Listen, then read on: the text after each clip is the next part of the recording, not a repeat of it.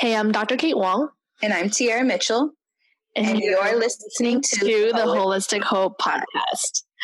We invite you to join us and our village in conversations rooted in wellness and health so that we may grow a community of generational healing through love.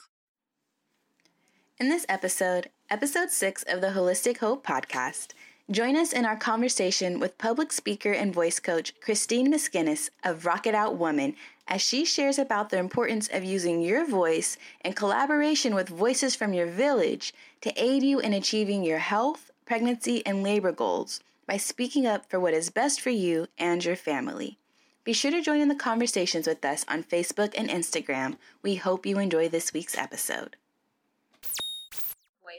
And it makes a difference, especially for parents and mothers in their communities. It's very, very powerful when a woman knows and is educated what she wants, what kind of life she wants to live, and then she can put like her focus there. But there's a lot of confidence stuff that goes there too. So my kids go to a free school right now. They're both not vaccinated. My child was vaccine injured. I had a natural birth. I did the Bradley method in a hospital setting. I had no medicine at all. It was totally unassisted. I went on to breastfeed my babies. I created a Breastfeeding Revolution series. I connected with Abby Epstein and Ricky Lake. So just so you kind of like, I just did life as Christine, as the mother, where I live, but I was still able to ignite change and social change. Not because I'm a feminist, but because I'm an empowered woman who knows what she wants and I know what's available to me. And a lot of parents don't know that that's an option. When I say, do you know that you don't necessarily need to give your baby this vitamin K shot straight out of birth or this hepatitis B shot right in the hospital? You don't necessarily, and they're like, what do you mean? But my pediatrician said I have to. I'm like, no. There's a whole other world out there for us. I was a New York City public school teacher. Now I send my kids to school. They play outside all day. But who would know this? I worked inside of a lot of the systems. I think that was the great thing about me. And I could see how they didn't work. And so that's how I was able to stand for the other thing that I believed was best for me. I always believe the mother knows what's best for her children. And it's just empowering her to speak up. Because sometimes even just asking the question, I fired pediatricians. I mean, I have so many stories. So that's where voice and speaking. So much. And I did not know all of that. I'm so glad you hit record. I was like, shoot, I should have said that. I could say it all day. I could say it in multiple, there's so many different angles. But like, see, that's why I got the Rock Your Voice. I went from mom's coach for life to Rock Your Voice woman. Because when I was working with the mothers, I was like, why aren't they? So the other thing is women don't feel worthy enough to even say, I need support. Or, I want my children home. I don't want to send them to a school or to a daycare. Or like whatever they make their decision, just know that they have a choice.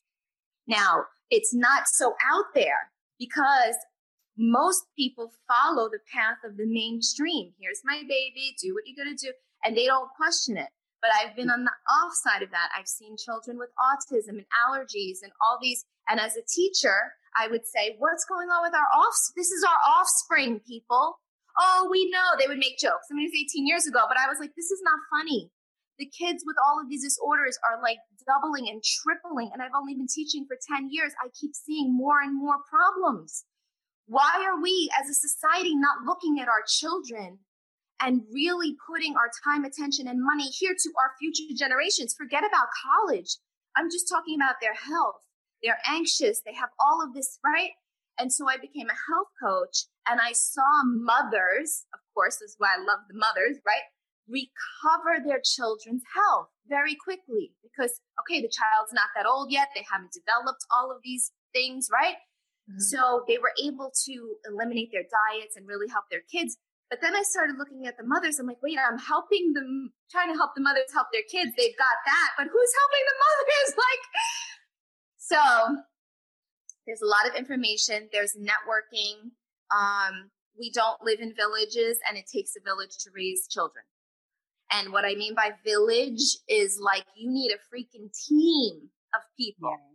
Yeah. Okay. Your regular people. We don't even go to the pediatrician anymore. We haven't gone in like, I think 3 or 4 years already now. Because they don't need to.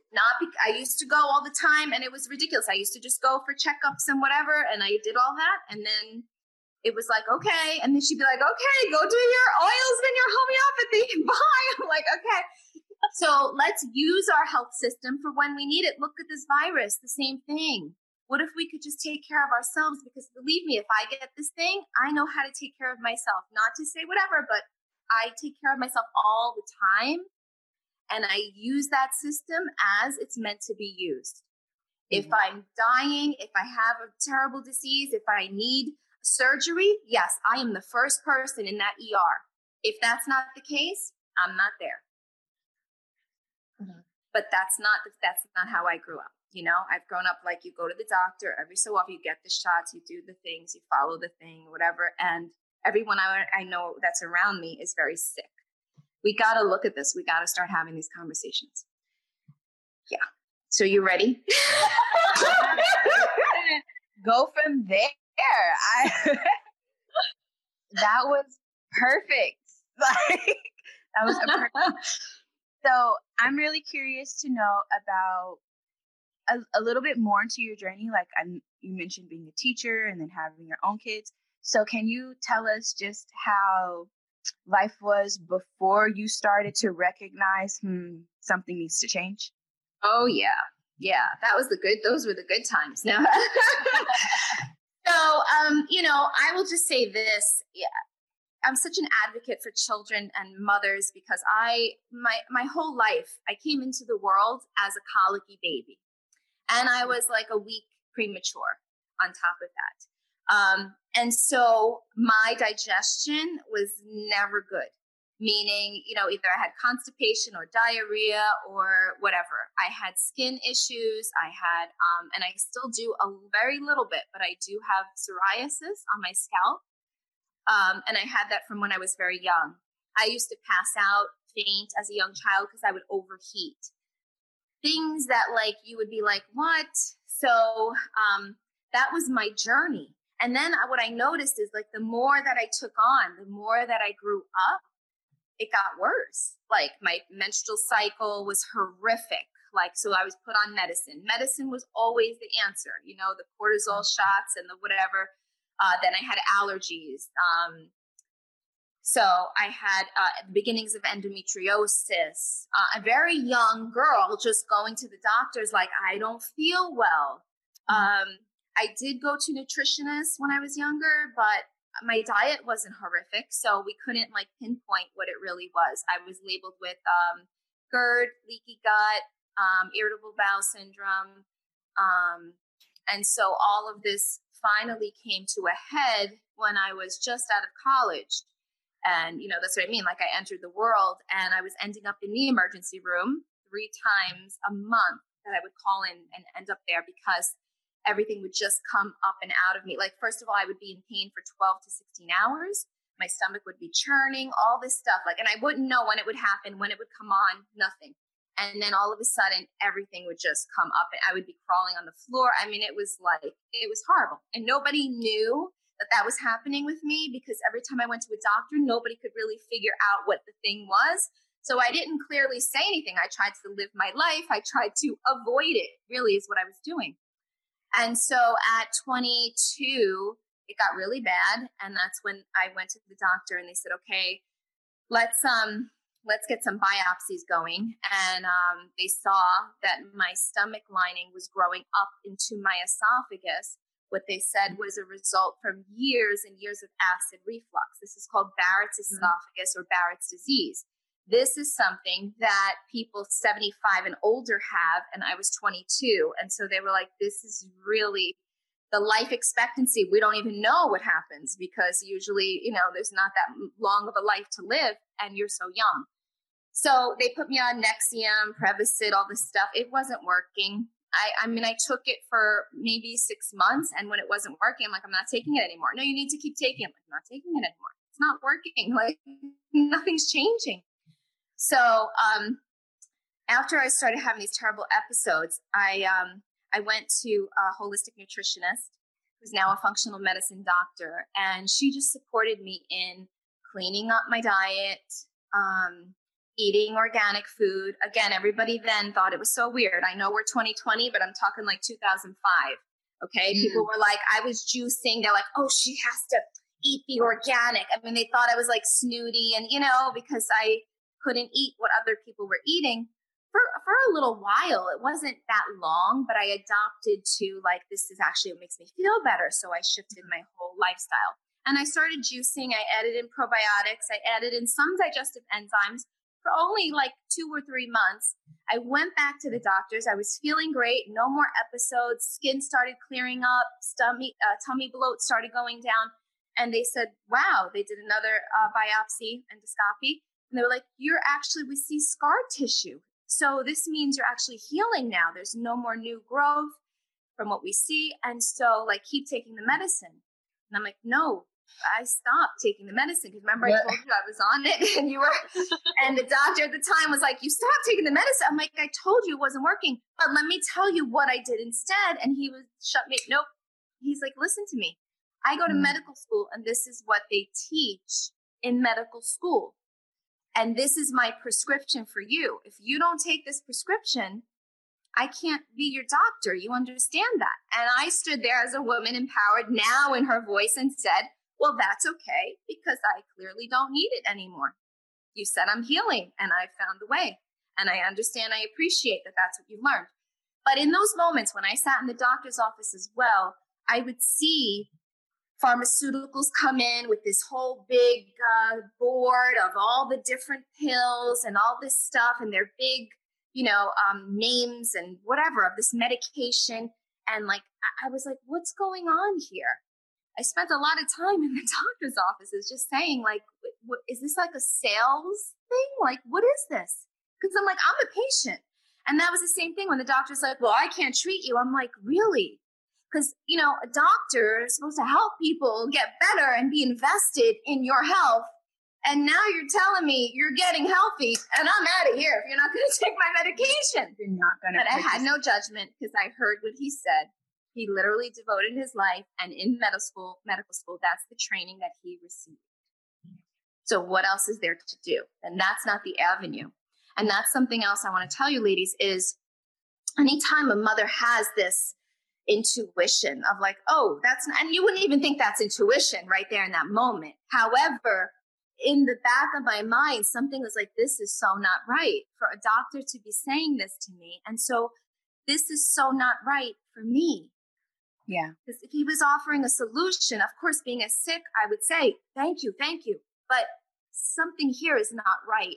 And that's what happened to me every step of the way, even especially as a parent, as a new parent. Yeah. Who was so concerned about her babies. Now, I also came from this. And so I was more conscious of like my health and how my bacteria, how my children came out. Don't forget. So if I had this pre-cancer stuff and all of this, I was always in the conversation of how's my child's gut? Breastfeeding is best for that. Natural birth is best for that, for their breathing to be pushed through the canal, to come out. Okay, I don't want to have the drugs if I don't need them. Okay. See, it's a conversation that evolved. But not just that, I had support. That woman doctor, she supported me. So it was like I could be empowered because I would ask, and then there's this. Yes, there's this. Yes, you can juice. Yes, okay. Can I have the natural birth in a hospital? Yes. Okay. Just know what you need to say. Make sure you're communicating clearly. Have your birth plan in place. A lot of people come up with birth plans. They don't follow them. So make sure that you don't allow them to put their fingers in you to test how many centimeters you are, even though it's common protocol. Because you're inviting in something that's not meant to be in there at that time. Baby's coming out. You shouldn't be putting anything. Okay. So all of this, like what would be, you don't need to have a medical degree to understand this stuff, but it empowered me. So then we're like, we're going to test you. Nope. we want to see how many centers. No, you don't need to know how many centimeters I am. You'll probably see, like just keep monitoring me. We're good. We're okay. And so having, like I said, takes a village. So that's what I did. I reached out after I got, I did the Bradley method. I asked for, and I have 2 children. So the first time I just made sure that I had all of those things in place. And I didn't really have a lot of support in the hospital, but the Bradley method is where the husband actually is your coach. So while I was laboring and birthing, he was like, no, keeping everybody away from me pretty much. They were like, well, she needs it, she needs it. And he was like, no, just leave her alone. And he was able to be there for me, different positions, different holdings, so that I could bring the baby down and birth beautifully. The second time, things had kind of shifted. I did have a second pregnancy that didn't come to term. And so I was going to have a home birth, and then I decided not to because they didn't pick up on what was going on with me with the baby. And I was carrying the baby after the baby stopped actually growing. So I had the baby in me. I had to have a DNC. And I thought I was 4 months pregnant, but the baby probably stopped growing around a month and a half.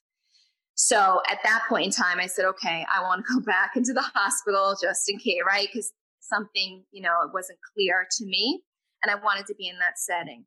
And so at that point in time, again, I asked for a midwife to be there with me. It was someone that was in the hospital, so it was still in the medical system. But again, I was able to do the things because now I had a baby this way, and I still was able to have my natural birth. There's so many questions I want to ask you, Christine. That's like, where do I start? So you were mentioning you're a colicky baby and all these different things happen. You must have been really stressed, just like all throughout. And I can't imagine till all that stuff building up in your esophagus. So if I can kind of ask you, if it's okay, in regards to your parents and how her pregnancy was, and how that was as well.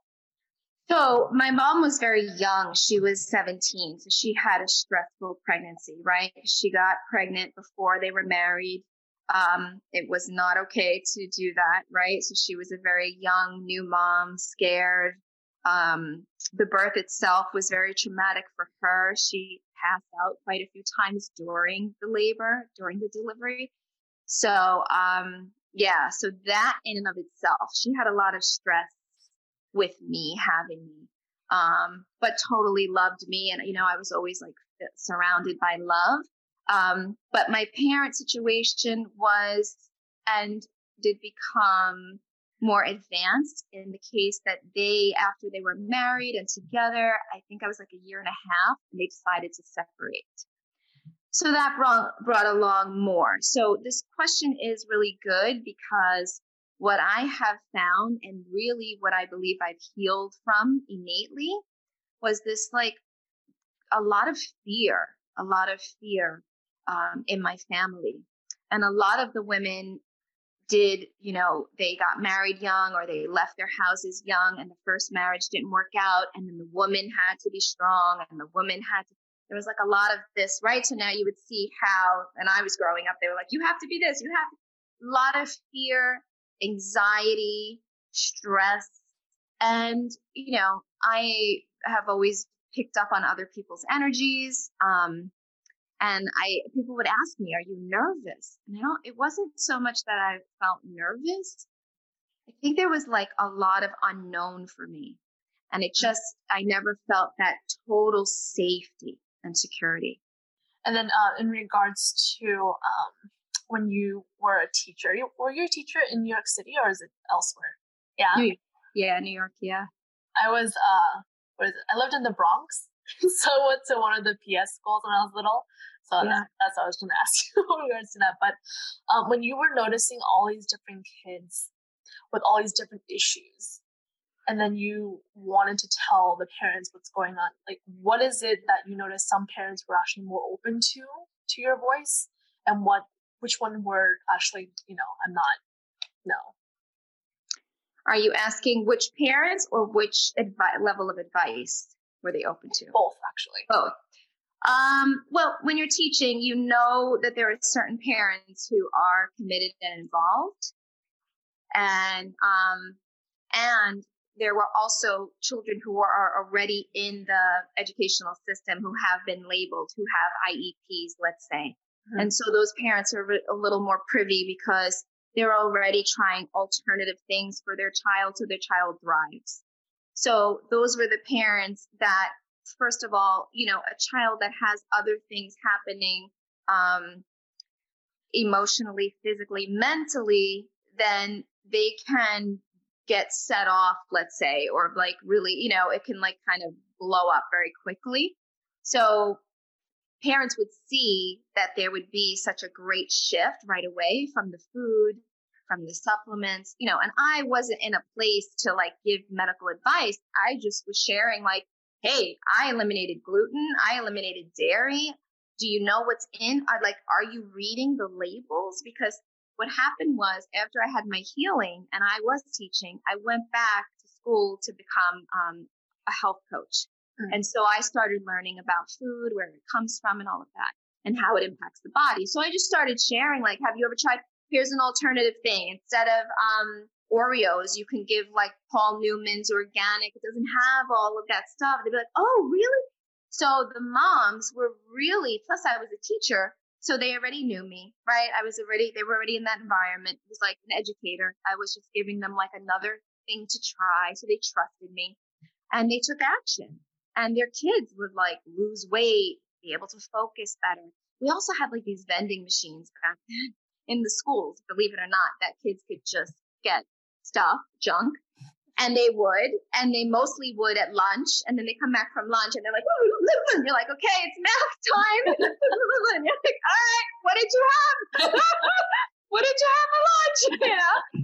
And they're like, oh God, I have this. And so just, you know, sharing that information is so important. And, you know, as a teacher, you know, it is like being in the healthcare or something. You get to observe the child. You get to give the feedback on the report cards, all that other stuff. So, yeah, so I saw the parents who were, and really the children who already had the IEPs or something like that. Those are the ones that I would mostly focus on because those were the ones that were struggling the most. Mm-hmm. That's, you know, it's like, for the patients that I see, I usually tend to see ones who have, our parents, basically, they went to everyone and like literally everyone. And like, I'm the last person they see. That's not where I want to be, but it's like the ones who think they're normal, they're fine. Like they don't even like be aware of that. So it's almost as if the fact is you have to suffer so much to heal yourself, to be in that mindset to heal, which is like, it's heartbreaking for me. And so. It is. And I have learned that we are all worthy of having our own experiences in this life. Like we all come, like you said, like you started asking about my mom and that, right? It's like, yeah, I had that experience. And the thing is, we are empowered as people. So no matter what our circumstances are, we can find a way to rise above this. The human spirit, right, is able to like figure out a way to do that. And I will say, I think it's Dr. Joe Dispenza that actually talks about, he has like a phrase about it that says, either you have a sickness or an injury or something that's going to wake you up. And it requires that because otherwise you don't know what you don't know, and you don't even know you don't know it. So how will you come to it? And so you can only start with where you are. And if where you are is going to the general doctor, you know, like that's why what happened with me, this and this and this and that, until boom. And then I was like, I can't do this anymore. And there's always an event in your life, not always, but it does require you as a person to actually decide that you will become or be something different. Like there's an identity thing that happens, because I'm telling you, when I stood there with the doctors and I was like, he told me I have precancer. And my first thing was like, okay, doc, fix me, save me. Like, what are you going to do? You're going to go in, cut it out, give me different medicine? And he was like, no. he literally put his hands up. He was like, there's nothing we can do right now. It's pre-cancer, what we're seeing, because there's abnormal tissue growing. And anytime that happens, it's a pre-cancer condition. So we'll keep monitoring you every few months and blah, blah, blah. And in that moment, it felt like I could feel like him saying, like, listen, girl, you're on your own. And I had this moment where I was like, oh, I heard my inner voice say, go off and allow your body to heal. All is well. And this was my, I say, wake up call, whatever, because it was like a slap in the face. But in that moment, I decided my body's going to heal. I've got to stop living this way of, oh, I'm going to do it. Okay, like I'm burning myself to the ground, and but my body can heal. So knowing that, all right, take a breath, step back. And I knew when I left the doctor's office that day, it was like the voice of God. I tell this story so much. And it's like, these are the moments. We've heard this before. When you're in do or die, you hear a voice. And I literally knew I was going to heal. And I left the doctor's office so calm. I called my family and I just, I told my mom, but I was like, I'm not going to talk about it. I'm not going to worry about it. I'm not going to give any energy to it. I'm going to be okay. Just going to let you know. I'll figure it out. It's going to be okay. My body's going to heal. And if I didn't take that, then I don't think, like, you could lead the horse to water kind of thing is what I'm saying. Mm-hmm. It's true. But you can't make it drink. Mm-hmm. And I love that you brought up Dr. Joe. I love Dr. Joe. And so something I really want to ask you about, especially if we're going to think about empowering other mothers, because I hear you when you say you can go in there with a birth plan. I went in with a book of a birth plan. This is what I want. I was very vocal about it. The minute I got into the hospital, it was as if I never wrote one. And that for me was my voice moment, because the nurse came in and told me I really didn't want to have epidural. I didn't like the thought of what ifs that could happen. So I was like, women been having babies naturally for years. Let's just go for this, And the nurse came in and she was like, I'm here to prep you for your epidural. And, through contractions, I'm like, oh, no, thanks. And she goes, oh, you're not going to make it without an epidural. And I panicked because this my medical support is now telling me I'm not going to survive my labor if I don't get this epidural I don't want. And for me, that was my stand in your power moment. I had no idea what it would look like. And all I knew is I'm 6 centimeters dilated and I'm going to have to figure this out like now. And so with that being said, and I don't want to take too much time to talk about how different my second baby was, but having that experience of, oh, I got this. I don't need them to tell me what to do. I can listen to my body and I can trust that my body is going to guide me through this. What advice can you give? And I also want to talk about point to the fact of how you said it's a decision we make to stand in that power. We have to decide, no, I don't want to be the victim anymore. No, I don't want to be the person where bad things are happening to me. I want to look at this as this is happening for me. Now, what am I going to get out of it? So for the women who may be worried about carrying a baby to term, there's plenty of women who've had lots and lots of miscarriages and they're terrified when they start to get to that last trimester. For the women who may have had really traumatic births before, but they're going for another baby. Women who maybe never been pregnant and they're just terrified to enter into this journey. What advice could you give them about stepping into their power and then holding it even when the fear arises? Beautiful. Perfect. I love that you brought up this question because that's what happened to me too. I was in my first baby in the hospital, like I said. Now remember, the support system is key, ladies. So if you can't have a husband there, a partner there, then have your mother there, someone who's on your side in the room with you. Tell them that you're relatives or blood, and make sure you have support, because being pregnant is such a vulnerable part of your life. And actually, labor and delivery is the most vulnerable, even for animals in the wild. That's why they go and they hide and they need, right? Yes. We need to know this and remember this and know that in these times, we're not meant to be strong and fighting and speaking up, honestly. So when I say have the voice and be connected to the voices of others who tell you what to say, because I've leaned on those voices and made them my own, okay? Because I didn't know and I wouldn't know to say the certain things that I've learned. So it's like a recall. So you need a community, you need a village, you do. Education and education outside of the norm, education that's in line with your values. Otherwise, you're hearing the same voices, which are very disempowering, okay, as we just heard today. And so for me, this happened to me too. I was ready to have the baby. The anesthesiologist happened to be a man. He comes into the hospital. He sits down next to me. He's like, okay, we're going to get you prepped and all. I said, nope, it's on my birth plan. And he snickers at me and he goes, you know how many women come in with this? They want to have a natural baby birth stuff going on. No. He's like, I'm going to get you prepped. I go, no. I am going to have a natural birth. It's already written. I have the classes. I've done this stuff. I don't need you. Thank you, but I don't need you. He laughs again and says, you're going to be biting the rails of that bed and it will be too late. I can't help you then. So you need to have the epidural now. And I was like, 10 centimeters or 9 centimeters. I was not feeling good. Let's put it that way. I was like, what? And I'm just like, okay, thank you. No. And so that's when having people there, he gets up, walks all upset. Yeah. Can I tell you, after I had my baby, this man comes back and sits down again and says, I apologize for what I said to you before you went to have the baby.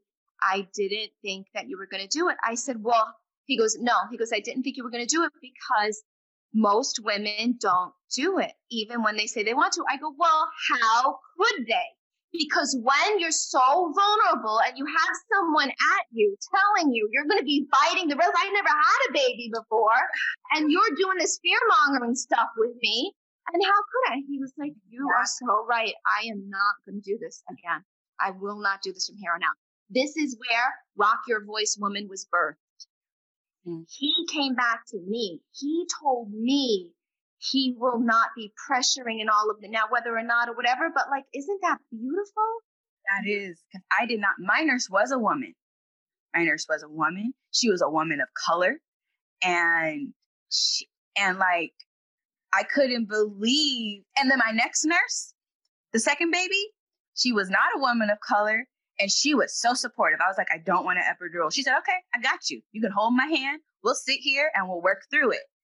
And I was just like, oh my gosh, just like, I cried because I was like, I'm so glad you're here.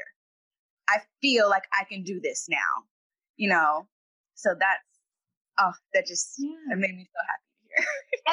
And because we don't know, and it is like our energy, it is what we say, like we don't know. Women of color, non-women of color, man, woman. Sometimes the women are worse. I had a woman, and the second time that was like laughing at me, all this other. I mean, it's like, and while I'm birthing, I mean, it's just like who can you trust?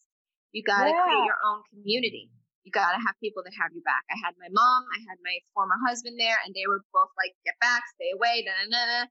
And everybody was like, shh, but you know what? Let me do my thing. The other thing I'll just say is if anybody needs a tip or a trick, you don't have to go to school for this one, so that they didn't touch me or make me bay. I mean, it's so sad to talk about the medical industry like this because really they should be on our side. And so much they are desensitized or programmed to act and say certain things, protocol.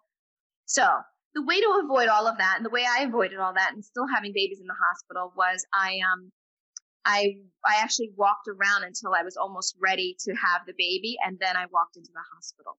Once I was in the hospital, I kept hopping into the shower so they couldn't reach me, touch me, stick their fingers in me or probe me or poke me or anything. They didn't like that, but they didn't come in the shower to get me out. The water also brings the baby down. So if you're birthing, water helps your body relax and naturally the baby will start to get in position. It's a way to speed it up. So these are tips I've learned in child health care classes. I want to talk about how she's saying, you know, we're supposed to be able to trust our medical support. And I think you and I have had a conversation where you told me, you know, doctors do what we're trained to do to help, and we're only doing what we're trained to know best. But once we're able to understand our patient is telling us this isn't working for me, then we're able to step into a new avenue. So I wanted to see if you could maybe, with Christine, like bounce ideas on how women can navigate those conversations with their medical support, especially if they're in their vulnerable state and may not know what to say in that very moment. I've seen it. It's not that doctors are, you know, mean and trying to whatever. It's just that this, ladies, if you follow the path that they have laid out for you, it's going to end up with a C-section, a premature baby, something or other that, you know, all of this Pitocin and scheduled births and stuff create. It's natural is the best way. Our bodies are designed for this. Women do not sit in circles anymore. We do not sit in the village setting and share. And that's why we need to share, educate, inform. But even more than that, we need to be supportive. We need to be in the rooms. We need to be at the appointments for other women. I've had that. I told you about my strong women in my family. I saw my mom naturally birth 2 more of my sisters. I was there before I had my babies. So I knew already that I could do it. I don't want to make it sound like I'm a badass or whatever. It was just that I witnessed it. And then I had the health scare. And I was kind of like, you know what? Nobody's going to tell me how to do this because it's what my body's designed to do. And if I need help, they will know. We will know, right? But aside from that, like, don't touch me. Don't bother me. If I don't have a fever, if I'm not whatever, if I'm naturally birthing, stay away from me. And it was horrific the first time. I have to tell you the truth. I took off all my clothes. Oh no, is that ridiculous? But like, yes, I took off all of my clothes and I was walking around the room and they had the door open. And literally doctors and nurses were stopping and like looking at me. It was horrific. And I mean, I was like, I didn't care. You didn't care anymore. I didn't care. So for me, I'm sorry, but like I'm connecting with you so much on this because for me, my first baby was sunny side up. I forget the correct medical term. She was sunny side up. They didn't tell me this. So I have no idea this is happening. Yep. And not breech, but where her face was up. She was still head first. But her face was forward. So what happens is the back of the head gets caught on the pelvis coming through the canal. And so they didn't tell me this. I was laboring for like 16 hours before I was ready to push. But what felt good to me, I stripped. I didn't, like, when I say birth plan went out the window, I didn't want anybody in the room because I didn't know what my body would do. Everybody was in the room. My husband's family, who I didn't know that well at the time, all in the room. I'm booty naked, you know. And I had gotten, what I will say was, those nurses did let me do whatever I said my body wants to do this. And those were like my magic words. If I said my body's telling me to do this, and they're like, okay. And I ended up getting into like almost child's pose just about, but I had my butt all the way in the air. And I had all my weight, my head was down, my butt was all the way in the air. Later, after baby's born, I find out that they were like, your body was telling you to do that because she was sunny side up. I didn't know. I hadn't read that anywhere. I just did it. And it relieved so much pain. And I hadn't slept in 2 days, and that I was able to take a nap during my labor. And if I hadn't told the nurses, and they were looking at me crazy too, like, but if I hadn't said my body's telling me to do this, they would have kept telling me to lay on my back. And it saved us from going into an emergency C-section. Exactly. That's what I'm saying. It's like, you know, you don't hear these stories, you don't know this. And then if you're following their path, then you know where that's going to lead, you know? My doctor literally came in and I'm like, what's going on? And he's like, well, we don't see people, you know, walking around naked like this. I'm like, really? In birth? He's like, no, usually they come in and they lie down. I'm like, And here I am, like, you don't want to be having these conversations at this point in time, but apparently they need to be happening. So I'm just like, are you people crazy? And then like he starts talking to my mom, and my mom's like, well, how do you want her to have this baby? If she lays down, she's not gonna, the baby's not gonna come down. And he's like, yeah, well, I'm not used to this, like all these hours. I come in and I can't stay here much. I can't stay here on my clock this many hours. I wouldn't get paid. My mother's like, really? Oh, really? Really? That's what this is about. Like, because I was in labor for like 16 hours. And and I guess he wasn't on call. He must have came in something or other, but he wasn't in the room with me that whole time. So I don't know. But that was his thinking, and he didn't understand. And I was like, whatever. And, people came to me after I gave birth, and they were like, you were the woman. Like I was some kind of celebrity or freak. I don't know. I'm like, yeah, that was me. And I was up. The baby came out. I'm walking around. They're like, you just had a baby. I'm like, yeah, people. Yes. I got it too. Your stomach sucks in. You feel, you feel whatever. Your body's made to do this. Yeah, your body's made for this stuff. So, yeah, that's raw sisterhood. Right. And so, Kate, I'm very curious to know if you guys have words you listen for, because I noticed Christine said, like, I don't feel like I have a temperature. I don't feel like anything's wrong. I feel normal. I don't think no, thank you. No, thank you. You had a very polite way of declining. No, thank you. Are there words you listen for when a woman's in labor? So in regards to that, I usually kind of go in and see what's going on. When they're uncomfortable, I check their pelvis. Like, this is what a chiropractor is going to do. It's like checking the spine to make sure everything's allowing the body to do what it needs to do. That's the main phrase. Allow the body what it needs to do. When the pelvis is shifted for a certain reason, because, from before birth, during pregnancy, certain things like that, that torsion of the pelvis doesn't allow I don't know if you've ever felt the sacrum kind of go up and down when you're giving birth. Like in the x-rays, they actually recorded that. And it's intense because all the ligaments in your pelvis is so lax, and it's lax for the next 10 months after birth. And so if that is shifted because of that tension, all the muscles in those areas where you can't do what you need to do, therefore you have to, be in a certain position to allow that baby to do what he or she needs to do. So having that's kind of like the magic phrase. It's like allowing the body. What's stuck, let's get that unstuck. Let's allow it to do the contraction, whatever it is. I love that. Well, does anyone have anything to add? I do have actually, Christine, did you have anything else? I do. Sorry, I'll make it quick. Yeah, the thing is, I will have to say, I keep talking about the village. I keep talking about other women or men or whoever you need to have as support. I said the Bradley method. There are other there are other things I did. Hypnosis. What is it called? Hypnotherapy. Hypno babies. So like there's other ways to prepare yourself and prepare your body, but having the education of what to do and what to say.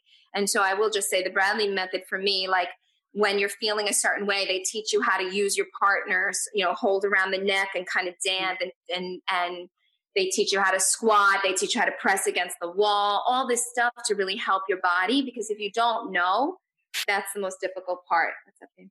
Can we take a shower? Yes. I'll be off in 5 minutes, okay? Can I just ask how to turn the Yeah, shower you on? can. Sure thing. So that, and I say this because, well, even for me, the part of labor that I never felt I actually got right was when I laid down and pushed. I didn't want to lay down. I didn't want to. I kept asking, can I have the squat bar? Can I have the squat bar? But nobody knew how to support me on the squat bar. So there I am. They like put it on top of the bed. I mean, it was so weird and awkward. But like, I noticed that in my laboring, like I said, I waited. Don't go into the hospital when you're feeling all like you have the contraction. No. Walk into if you want a natural birth, you walk in when you feel like, okay, this baby is coming out. Because the minute you walk through the doors of that hospital, everything slows down. Remember what I said, the fear-based, all that? Well, your body does not want to birth the baby. And when you walk into hospital, like, sit down, let's get you in the wheelchair. Yeah, just even that slows everything down. So wait until you're almost ready. Like, hang out outside. That's what I did. I did whatever I needed to do. Then when I went in, it was like not too much. But my first kid, I didn't realize I'd be in labor for so long. So I guess that happened anyway. The other thing is, know what you want to say, know what you want to do, know the kind of birth that you want to have, and how you want you to be with your baby afterwards. So my first baby, they took him to be circumcised, but that was it. He was with me for the rest of the time, and that was for bonding and breastfeeding. And everybody kept saying, "Oh, put him in the nursery." I didn't want that. And my second baby, I mean, she didn't even get a bath or a sponge bath or anything in the hospital. She totally stayed with me the whole time. And they thought I was crazy. I was like, I just kept making excuses. Ladies, say whatever you need to say. Do whatever you need to. Oh, no, she has to feed. You can't take her. Oh, no. Okay, it's almost time to go. I'll give her a bath when we go home. They checked her and all that other stuff. Yeah, in front of me, right there. Okay, yeah, but they gave her back. She didn't go to the nursery. They didn't go to the nursery. They didn't have all the funny stuff going on. And everybody told me, you need the rest. You need the rest. No, it actually helps my body to rest more when I have my baby and we're breathing together and they're feeding. Like, actually, this is good. So don't be afraid of that. But educate yourself so you have the language, so you know the voices, so you know what to say. That was the most empowering thing for me, for my partner, for my mother. They knew things to say so that everybody would kind of leave me alone.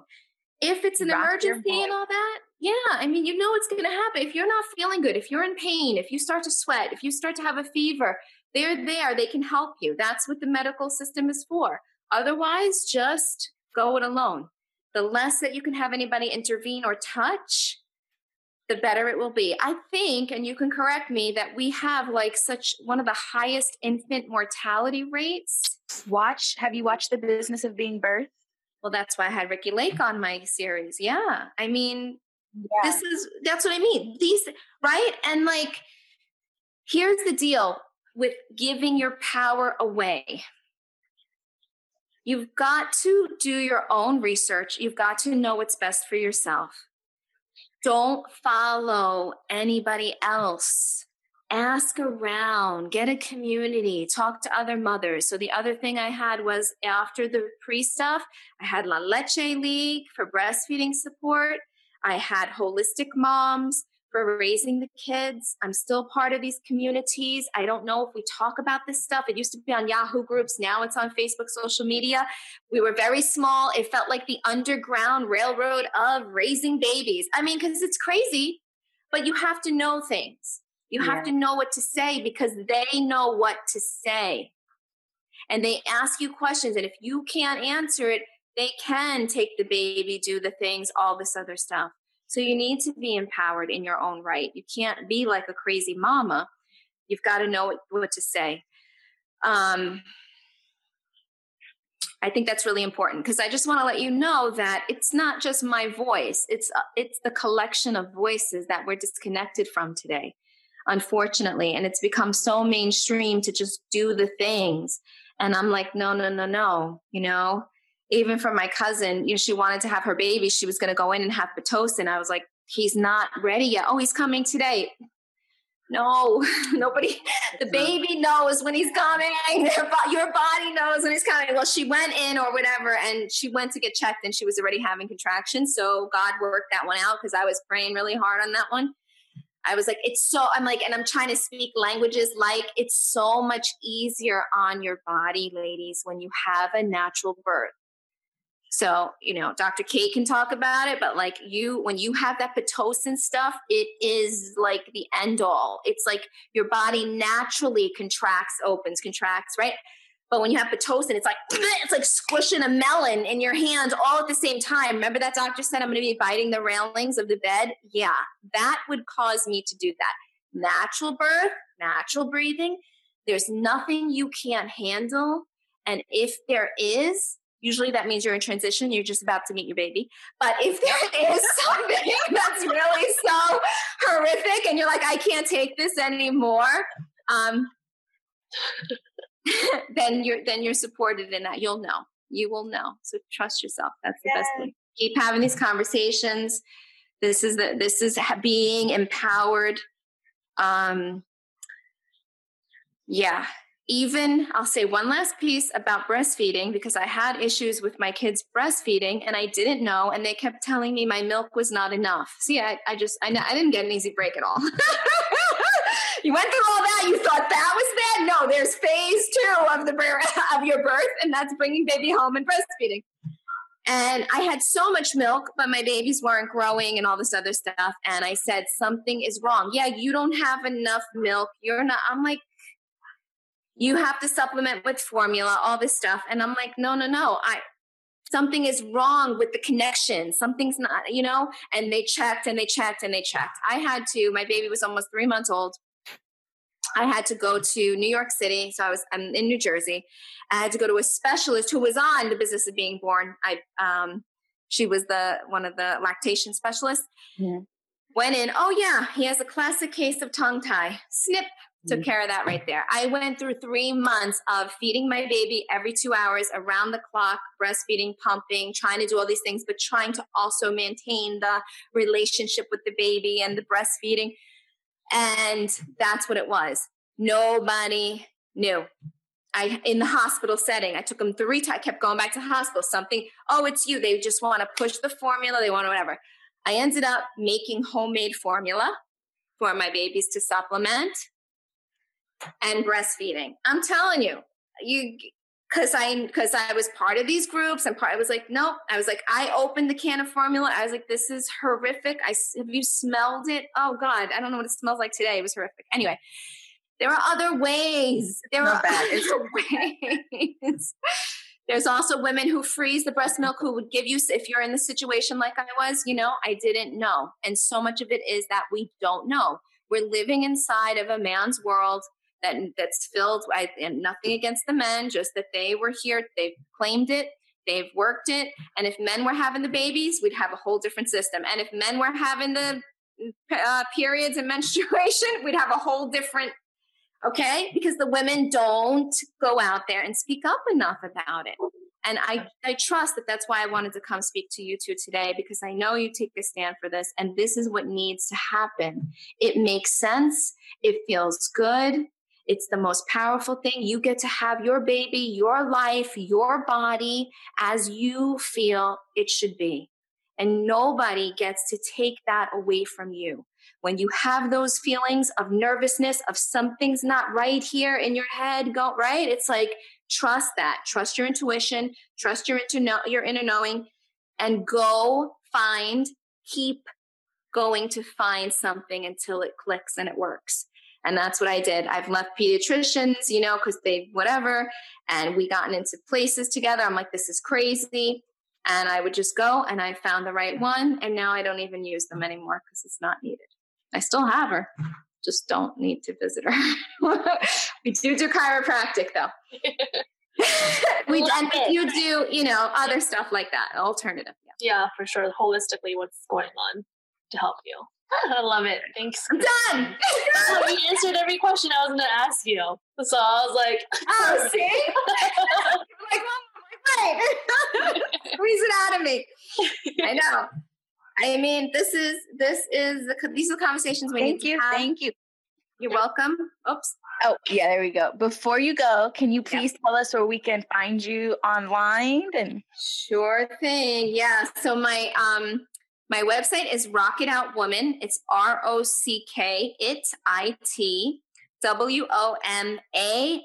singular, rockitoutwoman.com. You can find me, Christine Miskinis. I am on everywhere. I'm on Facebook, Instagram, LinkedIn, so you can find me there, all the good stuff.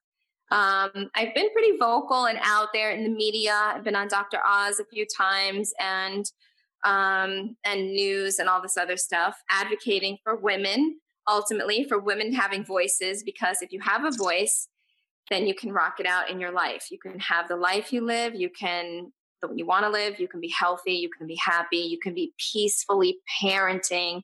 You don't have to conform to all the stress and all the crazy agendas and all the other calendar stuff that people have going on. You don't have to have your kids in a million different things. You are enough just as the woman that you are. Your children will love and learn from you if you love and learn from them and show up as yourself and share yourself. You don't need any experts. I'm sorry, I'm still going, but it's like, Keep going. You don't need any experts. Like this whole thing of sleeping expert and this expert and that expert. I mean, I co-slept, I slept when the baby slept. Yeah, my house was a mess for quite a while. I mean, who cares? Do what's best for you. I love my kids. They love me. We have an amazing relationship today. There's no craziness. There's no needing to have a certain way of parenting. It's just insane. Learn and trust that you'll figure it out together and just get supported. I'm done now. Christine Miskinis, rock it out, woman. Yes, I still coach moms, and I coach moms on these things as well. So you don't have to actually be speaking, but I do train women, entrepreneurs, how to get on there, how to get media attention, because the message is still the same. I want to see women's voices out in the world. That means if you need to partner with men or not reinvent the wheel, you don't have to be a feminist. There are things already in place. Men are open. They're willing to listen. You can actually, be partnering with people, different people. You don't have to do this alone, but get your voice out there. So whether that is in your community, in your schools, in your healthcare, in your religion, whatever, or out into the media, on stages, whatever. It can be all. I was breastfeeding my baby and connecting with celebrities and whatever from this little screen on my computer. You can make it happen. Whatever you want, don't give up. Just get the support. Rock it out.